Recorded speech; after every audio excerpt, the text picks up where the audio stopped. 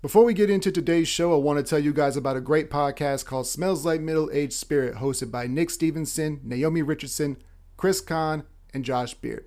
With these four friends, no topic is off limit. They keep it real, uncut, and hilarious as hell.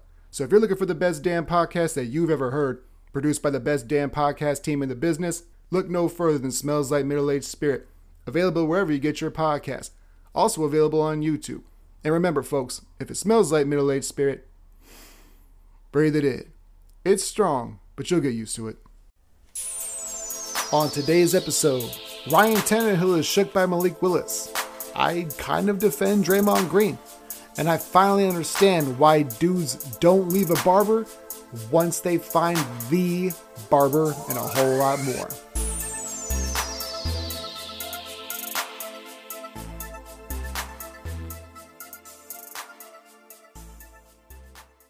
All right, what's good, everybody? Welcome back to Chopping It Up with P. Scott. I'm Prescott Kelly. It's been almost 3 weeks since I've been on the microphone in this fashion. We've been a little bit more active with the live streaming. We had Dylan Larson on last Thursday, right before the NFL draft started. He went over all 32 teams, no trades, what he would do, what he thinks NFL teams would do. Last year he was on, and we picked on Jeff Darlington. This year we picked on Mel Kiper. Spoiler alert, he outdrafted both of those guys back-to-back years. If you don't know who Dylan Larson is, he used to write for the Landry Hat, which is kind of a big deal, especially for Cowboys fans. And the thing I love most about Dylan is he isn't social media Dallas Cowboys fan, because there's a huge, overwhelming majority of 85-90% of we dem boys, it's our year. Now, that's not just Cowboys fans. That's fans in general. They always think, especially right after the draft, oh, this is our year. But Cowboys fans, social media-wise, are notorious for this. Dylan is not that, though.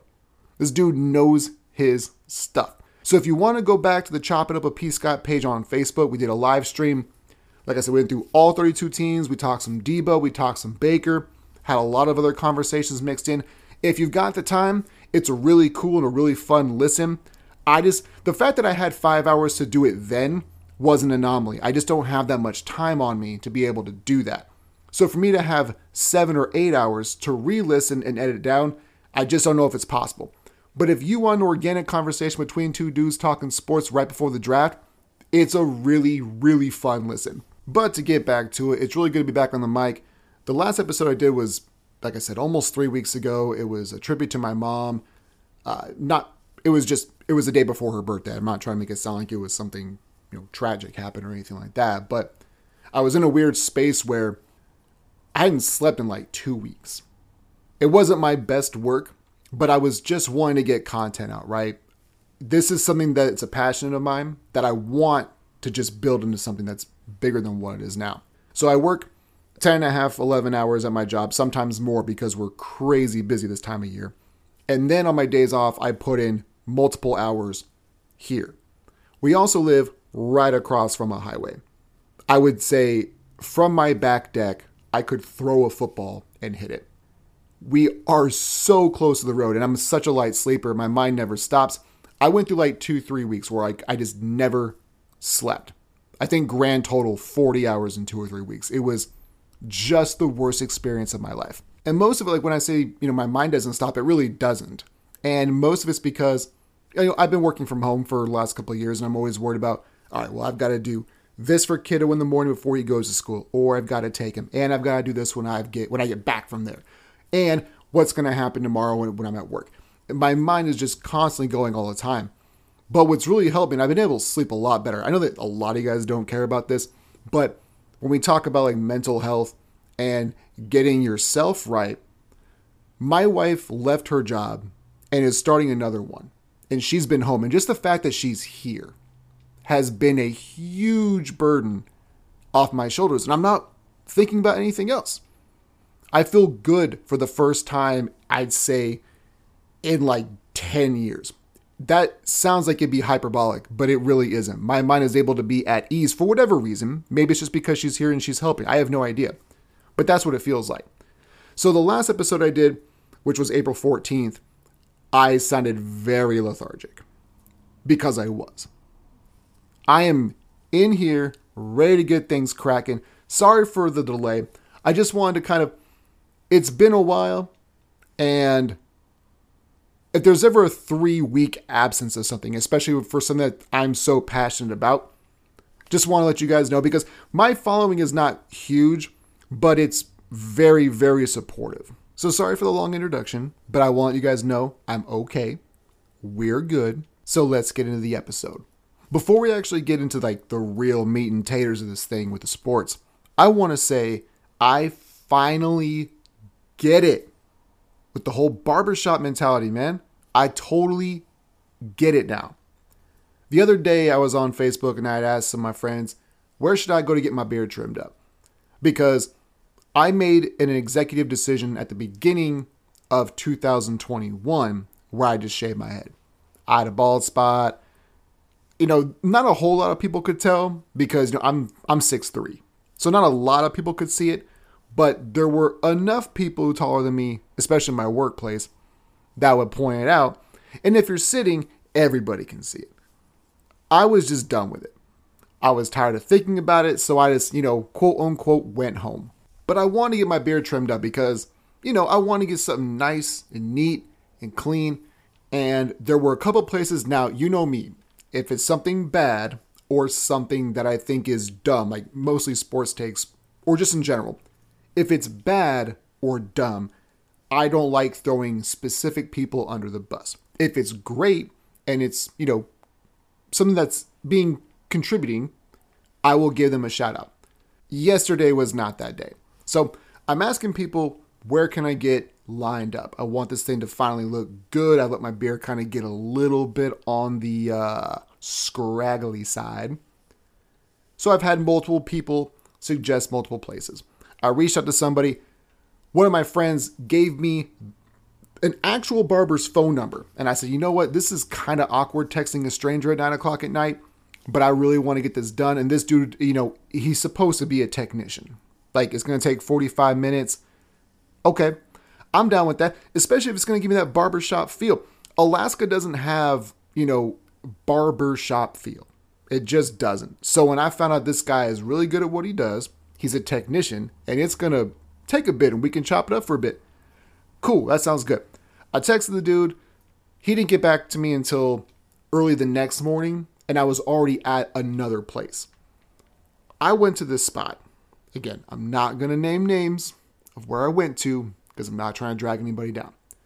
But he asked me what I want. I said, I want it lined up, cleaned up, and a little bit shorter. I still want the full beard, but I want it just less, if you will. I got done 20 minutes later, and all the dude did was just line up the cheeks. That was pretty much it. And I said, okay, well, in my mind, if I got to repeat myself, I'm not doing this again. So I walked out and I just did it on my own. And I've always wondered, when it comes to the barbershop mentality, I totally get now. No, I've got a dude. I still don't have a dude who can do anything for me because that was my first time trying to go to a pro to do it, and you couldn't execute the game plan. So I totally get now where guys are like, yeah, I've got a guy who cuts my hair. Because my last two encounters with haircuts was one which wasn't really a haircut. Well, I guess it's 3. That guy who didn't do what I asked. The other one was I went to Sport Clips because we got one of those in Alaska when I actually got my head shaved. And he did, I don't really know how you can mess that up. I just didn't want all that hair in my house.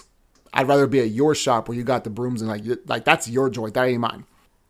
Besides those two, the last haircut I had, I went to Great Clips because for me, my hair doesn't really matter to me. I just want it done. But I had this lady cut my hair at Great Clips, and she was incredibly rude, but incredibly funny. She was the Don Rickles of estheticians and hair cosmetology. This woman cuts my hair. Obviously, she can see my bald spot because I'm in the chair and I'm down. And she's cutting my hair. And as it's falling to the floor, this woman who was Asian asked, Oh, you want me to sprinkle hair on top of Boss Boss since it's off now? I swear to God, I've never, you don't want to say that to a customer. That feels like something that you wouldn't say. But at the same time, I'm just like, I have no response for what you just said to me. I have none. So I'm done with like barbers. If anybody in Alaska can refer me to a great beard trimmer, because I want that barbershop mentality, right? It's always cool to step in there and talk sports and just kind of bullshit with, whoever's doing the work on you. But we don't have that. And the one time I step out of bounds and try to find that person, nah, it wasn't it. So if you want to reach out to me personally and tell me where to go get this done, please do. And I will respond to you until you know if it's where I went to. All right, so before we get into everything, I just want to say I am super terrible at telling people where they can find the show. It's not until I post it, on Facebook or Instagram that I actually let people know. If you enjoy the content, or even if you hate it, if you think I said something super dumb and want to show it to your friends, that's cool too. If you loved it, if I had something that makes sense to you that nobody else does, share it with them. We are available on Apple Podcasts, Google Podcasts, Spotify, and also through the Anchor app as well. And I also found a cool little feature over the week that you can actually leave a voicemail for the show if you go to anchor.fm/choppingitupwithpscott. That's anchor.fm/choppingitupwithpscott. You can leave a voicemail. You can tell us how we're doing, how we're not doing, topics that you want us to talk about. Doesn't have to be sports. We've been kind of branching out over the past few months, so that's always welcome as well. But today is going to be a sports day, and we're going to lead off with something that I initially wasn't going to do. But I was checking my phone because, again, me being in Alaska, I am way behind the East Coast in like information centers. Like California, not really. I'm only 1 hour behind them. But when it comes to just information, we get the information at the exact same time. But, it's just time zones. We're back. And I really hate the fact that time zones still need to be explained to grown adults. I know it's kind of a weird tangent for me to go on, but it blows my mind how many idiots there are out there who don't understand how time zones work. Sorry, rant over. But to get back on topic, as I'm scrolling through my socials during the commercial break, I was looking and I saw that Ryan Tannehill is kind of butthurt about Malik Willis being in town. That doesn't surprise me one bit. He's basically saying, it's not my job to mentor. I agree with that. I don't think it is his job to mentor anybody. But he's doing this because he feels threatened. He absolutely knows Malik Willis is coming for that job. And before I get into that, I'm pretty transparent. If I'm wrong about something, I need to admit that I'm wrong about it. And I feel like most people appreciate that. Before the draft started, I had said months ago that regardless of what the quarterback talent is, we are going to see 3, probably 4. I was set on 4 quarterbacks going in the first round. It's the trend of the NFL. It happens damn near every year. We hear before college football season starts, nobody's worth anything except for the Peyton Mannings and the Andrew Lucks, the Trevor Lawrences. Like, if we hear about you from your freshman year, it's just 3 years of us just hearing you are the next chosen one. But otherwise, once we start getting closer to draft time, there's 2 more quarterbacks. There's another, there's a third, there's a fourth. There's always somebody else in the mix. You weren't there beforehand, but once the draft, because every NFL team is starving for a quarterback. So I'm going to give you, before we get into Ryan Tannehill, I'm going to say where I was wrong and where I was right in the exact same breath, essentially. I thought that 4 quarterbacks would be taken in the first round because that has been the trend of the NFL. Only 1 did. Pittsburgh took Kenny Pickett, but here's why I think that they did it. They don't want a Dan Marino fiasco again. Dan Marino went to Pitt. They could have had him. Didn't do it. Now they're trying to get the hometown kid because everybody wants him to play there. Right? All the fans. I feel like Pittsburgh messed up because they did what the fans wanted them to do. And this isn't saying that I've got full confidence in Mitch Trubisky. I did say a few weeks ago that nobody has done more to resurrect their career than Mitch Trubisky by literally doing nothing. Just him not being on the Chicago Bears upped his status and what his value is exponentially just because he wasn't in Chicago and wasn't being exploited to everything that was terrible that Matt Nagy was doing. So I'm not saying that, Trubisky is losing out or that he was supposed to be the week 1 starter. I just feel like Pittsburgh's looking at this from multiple angles of, well, the fans wants to take him. And not even that, we can't do a Dan Marino 2.0. And I know that a lot of you simps are going to say, well, did Dan Marino win a Super Bowl? No, he didn't. But he was also arguably the best thrower of the football ever, but just didn't win a Super Bowl because he was in Miami. So I was wrong as far as how many quarterbacks would be taken. But where I'm also right is something that I have been saying on this podcast now for over a year is stop reaching for quarterbacks. And I feel like the NFL is starting to wise up because one of the things that I've always said is, why are we paying quarterbacks for team success? That's largely what we do, right? We've seen, now Trent Dilfer with the Ravens wasn't that, but as far as the money portion is concerned. But we've seen teams like the Ravens who are generationally great on defense win with Tony Banks and Trent Dilfer. We've seen the Denver Broncos when Peyton Manning was on his last leg. He was terrible. Generational defense, won a Super Bowl. The Rams got to a Super Bowl with Jared Goff. The Jaguars went to an AFC championship, and if they didn't feel like they were handcuffed by him, they should have beaten the Patriots as well. But those are all guys, well, 2 of them didn't get the bag. They already had the bag. But 2 of them, the other 2, Goff and Bortles, got substantial compensation because their defenses were generational. Now, I'm not saying every defense is going to be generational, but what I am saying is that every quarterback is not Patrick Mahomes and Tom Brady. Everybody in every team thinks that they can get that or that we can make them into that. No, they are the anomaly. There are going to be 2 teams in the Super Bowl anyways, right? It doesn't matter how you do the math. You're going to have 2 teams there. Are you willing to pay the quarterback at this point in time now $40 million, 20+% of your cap space to just a dude? And I feel like teams are now starting to get it. You know what? We don't have these generational dudes. There are a few of them, yes, but once that team has them, we aren't going to be able to get them. You're not trading for Patrick Mahomes. You're not. Tom Brady's 40 plus. So that's kind of out of the equation. I think. But even if he gets traded, NFL's wild as hell.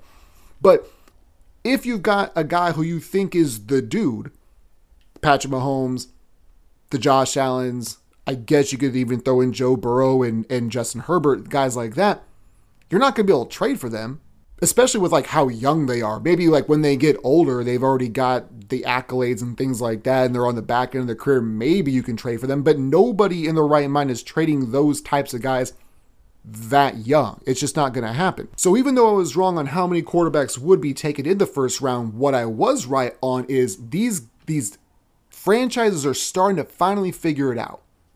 Let's build great football teams. The quarterback, hopefully we get it right.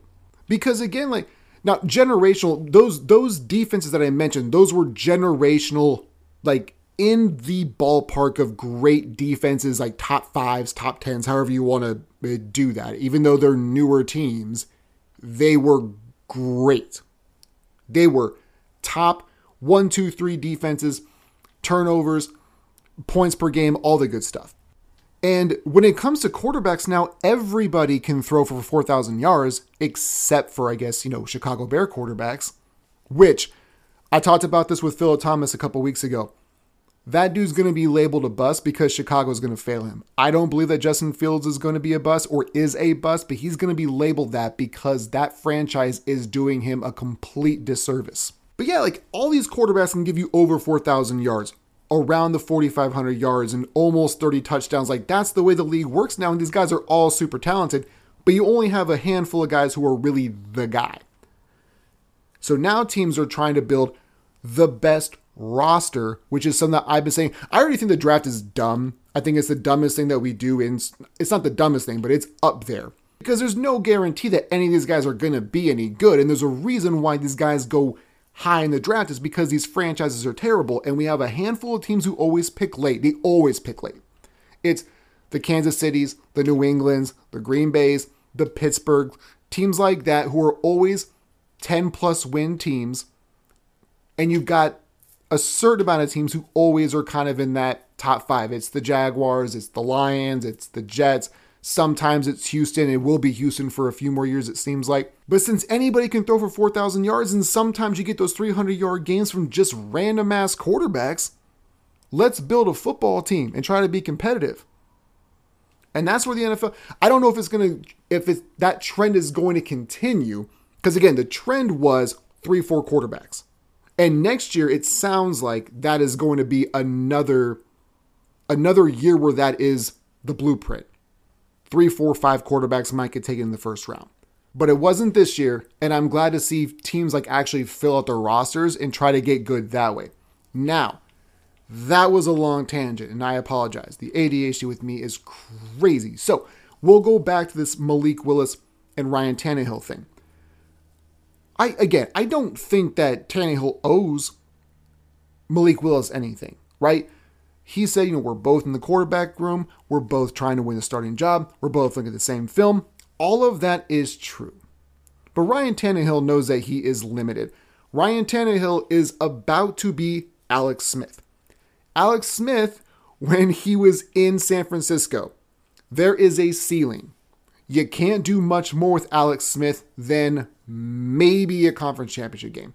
He's too limited. He's too safe. He can't make all the throws. Now, again, because sports simps are simps, did you see that throw to A.J. Brown? You are taking an isolated play in a playoff game and trying to make that who Ryan Tannehill is, and that is not who he is.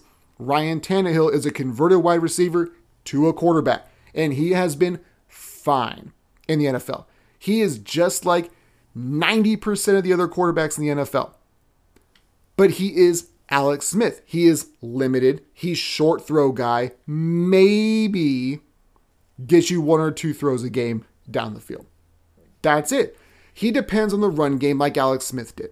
Alex Smith got replaced by Kaepernick because there was a higher ceiling with Kaepernick than there was in Alex Smith. Then Alex Smith once again got replaced by Patrick Mahomes because there is a ceiling.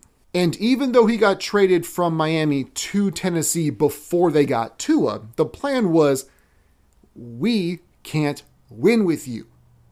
And it's not entirely Tannehill's fault. I'm not trying to do that.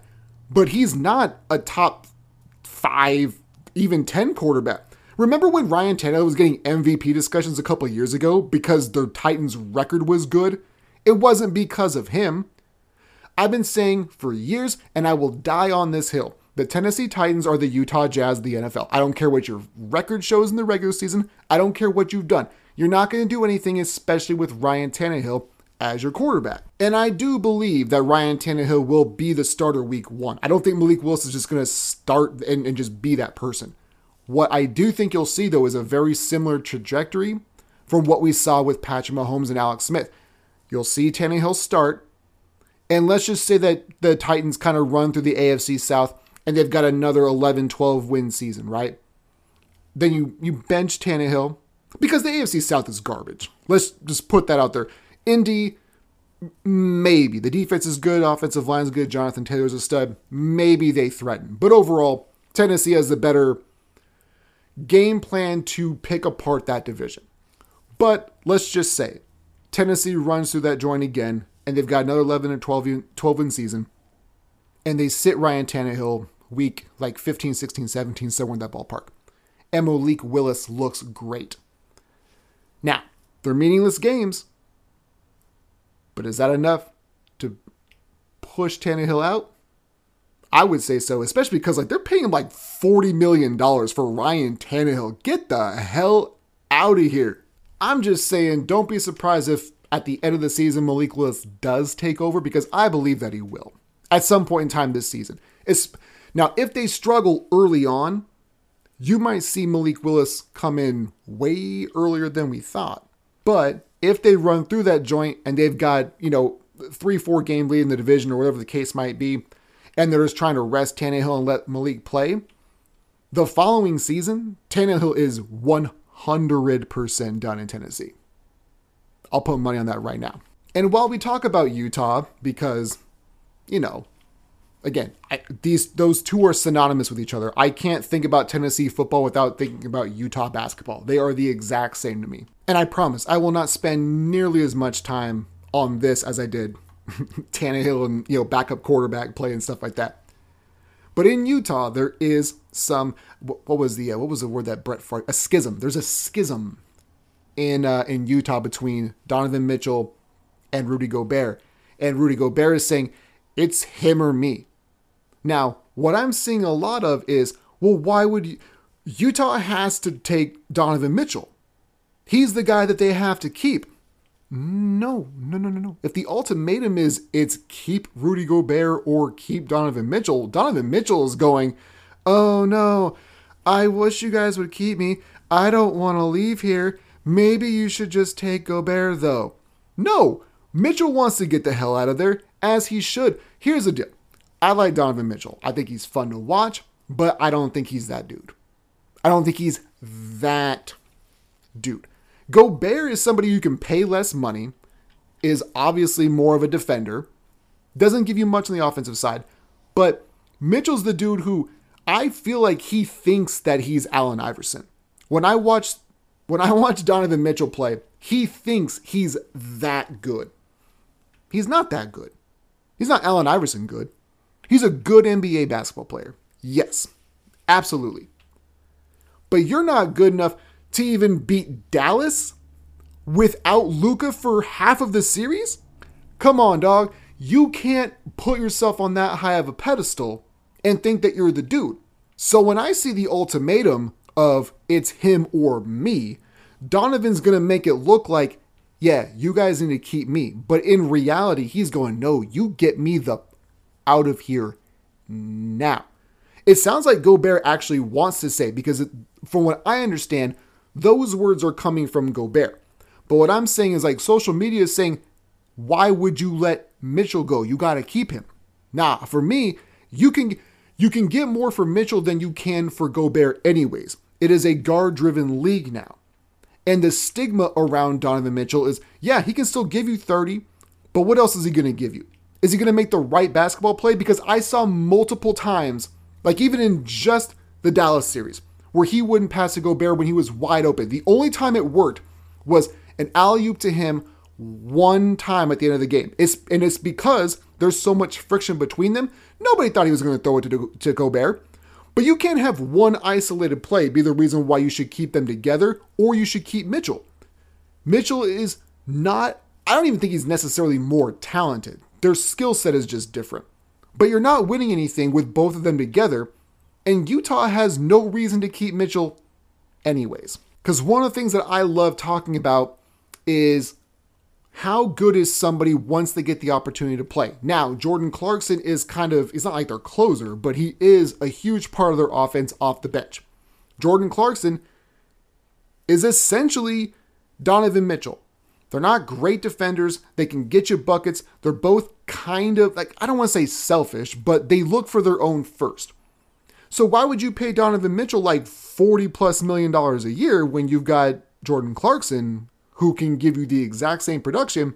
And then if you ship Mitchell out, you can actually get pieces back that fit what you want to do. And the reason why I bring up, production versus your time is a perfect segue into Jordan Poole, because what I've been saying for a while is these professional sports leagues, they need more outlets. Now that NIL is a thing, you're not probably going to see that as much. Like, you're not going to see the expansion of other sports leagues kind of come up because the college kids can finally make money, and good for them. But my bigger point is there are dudes at these levels that can play, but they don't get the opportunity because quote unquote stars have already been established. The reason why Jordan Poole is so good, not the whole reason, but I'm saying the reason why we know him now is because Clay missed a bunch of time. Steph missed some time. We got to see him play. Jordan Poole could always play, but when you are looking at, you had Steph Curry, Klay Thompson, Andrew Wiggins, and I know that Andrew Wiggins is one of those names where it's it's only Andrew Wiggins. But he's a dude who like averages 20. Like he's a good basketball player. A lot of people want to go straight to he wasn't worth the number one pick. You can call that is whatever it is for it is. That's on you. But he's a dude who can consistently give you 20, especially if he is somebody who is your primary scorer. Once he got to Golden State, that wasn't his role anymore. But when you have Klay and Steph and Wiggins, Jordan Poole isn't going to get a whole lot of run at first. It wasn't until injuries came up and you let this guy get burned that we finally got to see who this dude was. And that is my argument for a lot of these professional athletes. They don't get the chance because the dude has already been established. So when I look at like next season, let's just say, Andrew Wiggins is probably not on that roster. Either Andrew Wiggins or Klay Thompson. One of those two is probably not on that roster anymore because they make too much money and they see what Jordan Poole can do. He's not the defender that Klay Thompson is. No. But Klay has had 2 major injuries. He's largely just a spot-up shooter. Doesn't give you much off the dribble. And Andrew Wiggins is somebody who, why the hell are we paying this guy so much money? I don't know if they can trade both or if they're going to trade both, but I would not be surprised if in the offseason you see one of those 2 guys get dealt because Jordan Poole is going to want to play and he's going to want a max deal. And you can't pay Steph and Klay and Wiggins and Draymond and James Wiseman. There's too much money. Like you're going to be so much over the cap if you try to even do that. You've got to move somebody. Klay and Wiggins are 2 of the guys who I would not be surprised if they move because they see what they've gotten out of Jordan Poole and also at a much lesser financial obligation to them. Now, the title episode is Perception Becomes Reality. And I'm going to stay put with the Golden State Warriors for a moment. We just wrapped up the last segment with them, and we're going to kind of segue back into it. But this has to do with Draymond Green. Perception can, not always, but it can become a reality. Now, I am somebody who, when I see people make fun of Draymond Green as far as statistical values, right? Charles Barkley, he's a single triple, right? 8 points, 8 rebounds, 8 assists. Yeah, but what does he do for your team collectively? He does a lot of like the hockey assists. He does a lot of stuff defensively. He's not Marcus Smart because he's bigger, but they're kind of in that same realm. You can put them anywhere. Now, Draymond's getting up there in age, so he can't really do it to the level that he could in 2015, 16, 17, 18. In that realm, he's still a very versatile defender, and he's going to be more of like a wing and post guy than just a guard defender as well. You can't really... What made the Warriors so great is the fact that he could switch 1 through 5.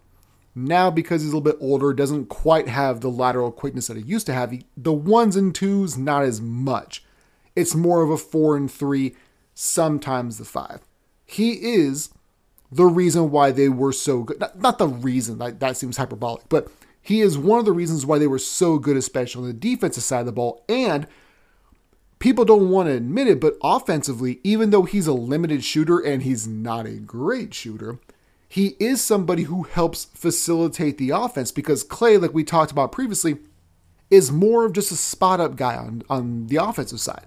Not really a creator. Draymond creates offense. That lets Steph be in motion, run off screens. He doesn't have to be the primary ball handler all the time. And now they have Wiggins, another dude, Jordan Poole, another guy. And the big scheme of what the Warriors were in that 4, 5, 6 year run, he was somebody who could take some of the pressure off Steph and let him be off the ball and get open off of screens and things like that. But to get more on point of the perception is reality, I am somebody who I appreciate what Draymond does as a basketball player, mostly.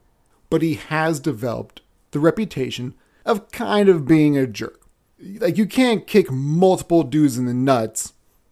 You can say allegedly or not on purpose if you want to. They were intentional. Like, he's the Albert Hainsworth of the NBA, essentially. But that is the reputation that he has now built up for himself. He doesn't have to do it. Him and Chris Paul are almost that same way. Like, those 2 dudes are really good at what they do, but they aren't the most athletic, and they're bothered by people who are. Like Chris Paul kicked another, I don't even know because I wasn't watching the series, but I did see a clip or, a screenshot of Chris Paul kicked another dude in the nuts because he was tired about being bothered. I think it was the Pelicans series, that Alvarado guy. I think that he kicked him in the nuts when he was taking a jump shot. Chris Paul is one of the greatest point guards ever, but he's also almost 40 years old. He don't like these 22-year-old kids getting up in his junk. I would imagine to him, he's like, this isn't basketball. Like, why are you doing this? Get out of here, man. Draymond, they're not, Chris Paul and Draymond Green are not the same person. I'm not trying to do that, but I feel like the older that you get, and this is like universal as far as life is concerned, the older that you get, you start getting envious and jealous of the younger generation coming up. Chris Paul is at the end of his career. He is looking at this like, no, man, I'm Chris Paul. I don't have a ring. You, this little gnat, this rookie who likes to hide out in the corner and try to steal the ball from guys on inbounds, you aren't going to be the reason why I don't get a ring, period. And he's taken that personally. Draymond has multiple rings. And again, I'm not comparing the two of them together, but I feel like they have a very similar thought process. They aren't the most athletic people on the court because they aren't. Let's be serious. Neither one of them, nobody who watches the NBA has ever said, oh, Draymond Green's the best athlete in the NBA. Same thing with Chris Paul. Regardless of how good Chris Paul is athletically, nobody has ever said he's the best athlete. Zach LaVine's a better athlete than Chris Paul. Doesn't make him a better basketball player. He's just a better athlete. And I'm sorry to get off topic, but when we kind of circle back is Draymond, what he brings to the Warriors is a huge thing. But his perception is reality of what he did to get ejected in game 1 was asinine. The ejection was crazy. What he's done previously, this dude has, I don't care what your opinion is. I don't like being that person where your opinion doesn't matter. But regardless, your opinion does not matter. He has intentionally kicked dudes in the balls. That is not debatable. He has done it multiple times. Now, that's not what he did in game 1 against Memphis, but your reputation can sometimes be your reality. The play in Memphis was not ejectionable, but if he was not Draymond Green, he would not have gotten ejected. That is the point. This dude plays hard. He's a great defender. All those things we can just keep running circles all we want to on that. But what it really boils down to is, dog, had you not done all the other nefarious that you have done to lead up to this, you would not be not suspended, but ejected there in game 1. And it was the same thing when y'all lost to Cleveland. When the Warriors lost to Cleveland and they were up 3-1 and Draymond got suspended. Had you not done all that goofy, weird, quote-unquote defensive stuff, you wouldn't have been suspended then. You have built the reputation. That game 1 against Memphis, was not ever supposed to be in question. But you, good sir, have done enough in the past 7-8 years where this is what people think that you are and what your intentions are. And Golden State still won that game. And you can say, well, he galvanized the team. He did this and that. Maybe, I don't know. I'm not a huge believer in that kind of stuff. For me, it just felt like Memphis is an upbeat team. And they would rather just have Steph, Clay, and Jordan Poole play all the time. Because offensively, you just need the buckets. And all three of those guys can shoot threes and Draymond can't. Even regardless of what I said about how he can facilitate and kind of take the pressure off of Steph, that was pre-Jordan Poole. What they did against Memphis in game 1 was, oh, we've got a defensive stopper, but there's this weird thing called we got 3 guys who can all shoot the 3 at like 40% or higher. And they're all good off the dribble. Well, Steph and Poole are good off the dribble. Clay is really good at spot up and like he'll never miss. That's what it was. It just became, you have better shooters than Memphis. Him getting ejected was actually probably a good thing for them. Now, I'm not trying to be like 2020 hindsight guy and say just because they won that was the case, but in this particular series, with how up and down they play, how fast they play, that actually probably worked out to their advantage. Now, I'll tell you what, when it comes down to game 2, I bet that Draymond's going to be on his best behavior. Why? Because they're still on the road. When they go back to Golden State, he's going to go right back to his old antics. Because he's not getting those calls. The call that happened in Memphis where he ripped the dude's, like, it ripped the jersey sounds, because he didn't even do that. He did grab him, but he was trying to hold him up. He was trying to, be supportive in that type of moment. In Golden State, that dude is not getting ejected unless he once again literally kicks a dude right in the balls. It's not going to happen. The fact that the only reason why he got thrown out in that game in Memphis is because it was in Memphis. That was it. If it was at home, that wouldn't be called, because the refs, whether you like to admit it or not, or whether you like to think that this is true or not, those refs look after themselves too on the replays and things like that.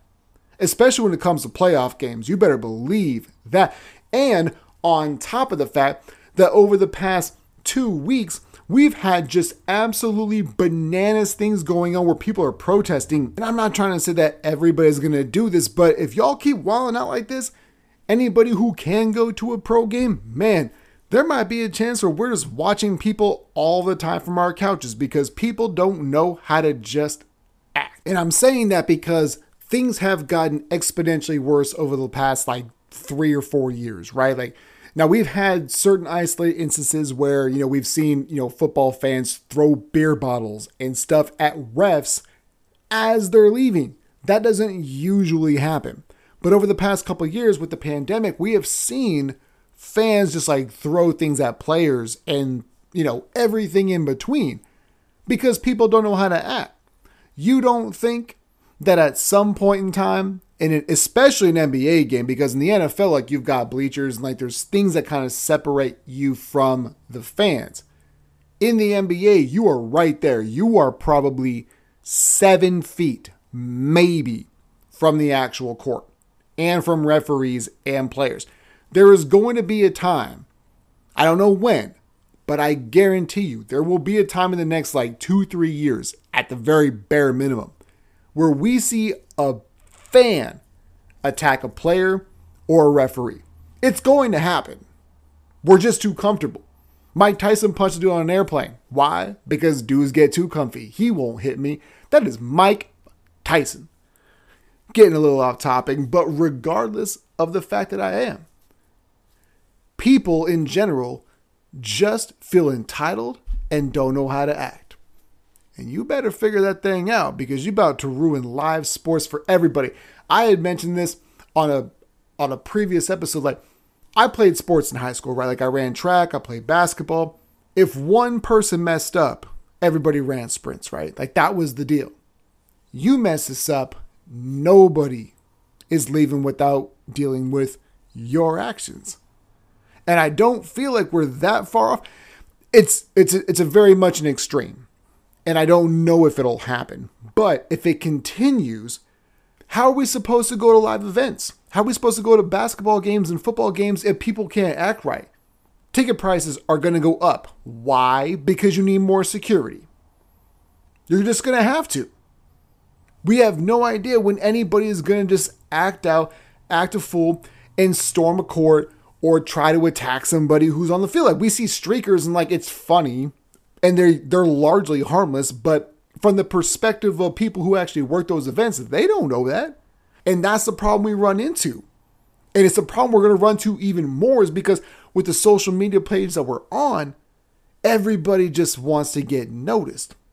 And again, going off on a tangent, but this is really what we're looking at. When are we just going to go back to, you can heckle people. I played high school ball, and I know that's not really a comparative thing, but I remember getting heckled It's part of the job, right? And saying certain things and booing, like that's totally fine. That's like in the construct of sports. But when you start throwing things at people, these are still people. Regardless of how much money they make, you are there to watch them play. Get yourself in gear, man. Because you might. I don't think that we'll ever reach a point in time where we can't go to see live sporting events. But if we don't fix it soon, as far as how, and the money has nothing to do with it. There are certain people who have no money and they're up top and they're not starting anything. It's the people who have money who are down at the bottom that start things because they feel entitled. Yeah, sorry, I got like 40 different tangents. I got super riled up. I don't even know how to finish that segment. So I guess I won't. What I will do though is before I end this particular episode, I got to tell y'all, I didn't even remember exactly what page it was on, but I was someplace and somebody was talking about Bo Jackson. And I've talked about Bo Jackson before. I actually have an episode from months ago that says Bo knows that I'm overrated. That is the episode. Bo knows he's overrated. And not as an athlete, but this is where this all comes into play because I saw somebody, Bo Jackson averaged 5.5 yards per carry and had 30 home runs and 100 RBIs. That's super cool. That happened one season. The reason why I'm bringing this up now is you guys collectively. Now, I know that some of you guys are able to compartmentalize and understand that one thing is one thing and one thing is another. But collectively, social media does not. Bo Jackson is arguably the greatest athlete that we've ever seen. Old heads will say Babe Ruth. He was not a great athlete. He was just really good because it was only white dudes playing baseball back then. But he wasn't a great athlete. But it's the Bo Jacksons. It's the Deion Sanders. It's those two guys. When we talk about best athletes that we've ever seen. Jesse Owens gets thrown in there. But when you talk about multi-sports, it's Bo Jackson and it's Deion Sanders. Like those two dudes could do both of those sports either great or well, depending on what they were playing. The reason why I bring this up is I had multiple people in my mentions the other day saying that Bo Jackson is one of the greatest NFL running backs they had ever seen. I'm sorry, were we watching completely different Bo Jacksons? It's super cool that you watched that cartoon that had Bo Jackson, Michael Jordan, and Wayne Gretzky. That's awesome. I'm not disputing that he's not one of the greatest athletes we've ever seen, but there is no way in hell that somebody who rushed for less than 3,000 collective yards in the NFL is the greatest running back ever. If you want to say athlete, if you want to say college, that's fine. But if we are talking about NFL achievements, no. Put your nostalgia to the side. Put your ignorance to the side. Just because Bo knows doesn't mean he knows how to rush for more than 10,000 yards because he didn't do it. Couldn't even do half of it. And injuries are part of it. He also wanted to play baseball. But that's my point, is that he was a great athlete. He was not a great NFL player. He's not even the greatest Raider running back ever. Marcus Allen would like to have a conversation with you, good sir. Marcus Allen's probably the most accomplished running back we've ever seen. We never talk about him as the greatest running back ever because he's not. Marcus Allen is not the greatest running back ever, but he is the most accomplished. High school, college, NFL. Marcus Allen, you can pretty much just leave it there as far as accomplishments, but you need to know, but you need to be able to differentiate what we are talking about. If it is greatest running back ever, Bo Jackson is not there. Cool, you played Tecmo Bowl. We all get it. He was a cheat code. If you think that Bo Jackson is the greatest running back ever, that means that you probably also think that Michael Vick is the greatest quarterback ever because he was the cover athlete in Madden 04 and he was also a cheat code. Spoiler alert, Michael Vick isn't a great quarterback at all. He was a ridiculous athlete even admitted that he couldn't even read defenses until he was like 12 years in the league. We want to build up the guys who are the great athletes and build them up to be great at what their specific sport is. And sometimes that is not the case. Bo Jackson, Michael Vick are prime examples of this. And with that being said, we're going to go ahead and hang it up for the day. Thanks for chopping it up with P. Scott. I'm Prescott Kelly. As always, tell your friends, but hide your kids, hide your wives. We are available on Apple Podcasts, Google Podcasts, Spotify, and the Anchor app. Always good to have you with us. And once again, as always, stay up, stay blessed. We'll catch you guys in the next one.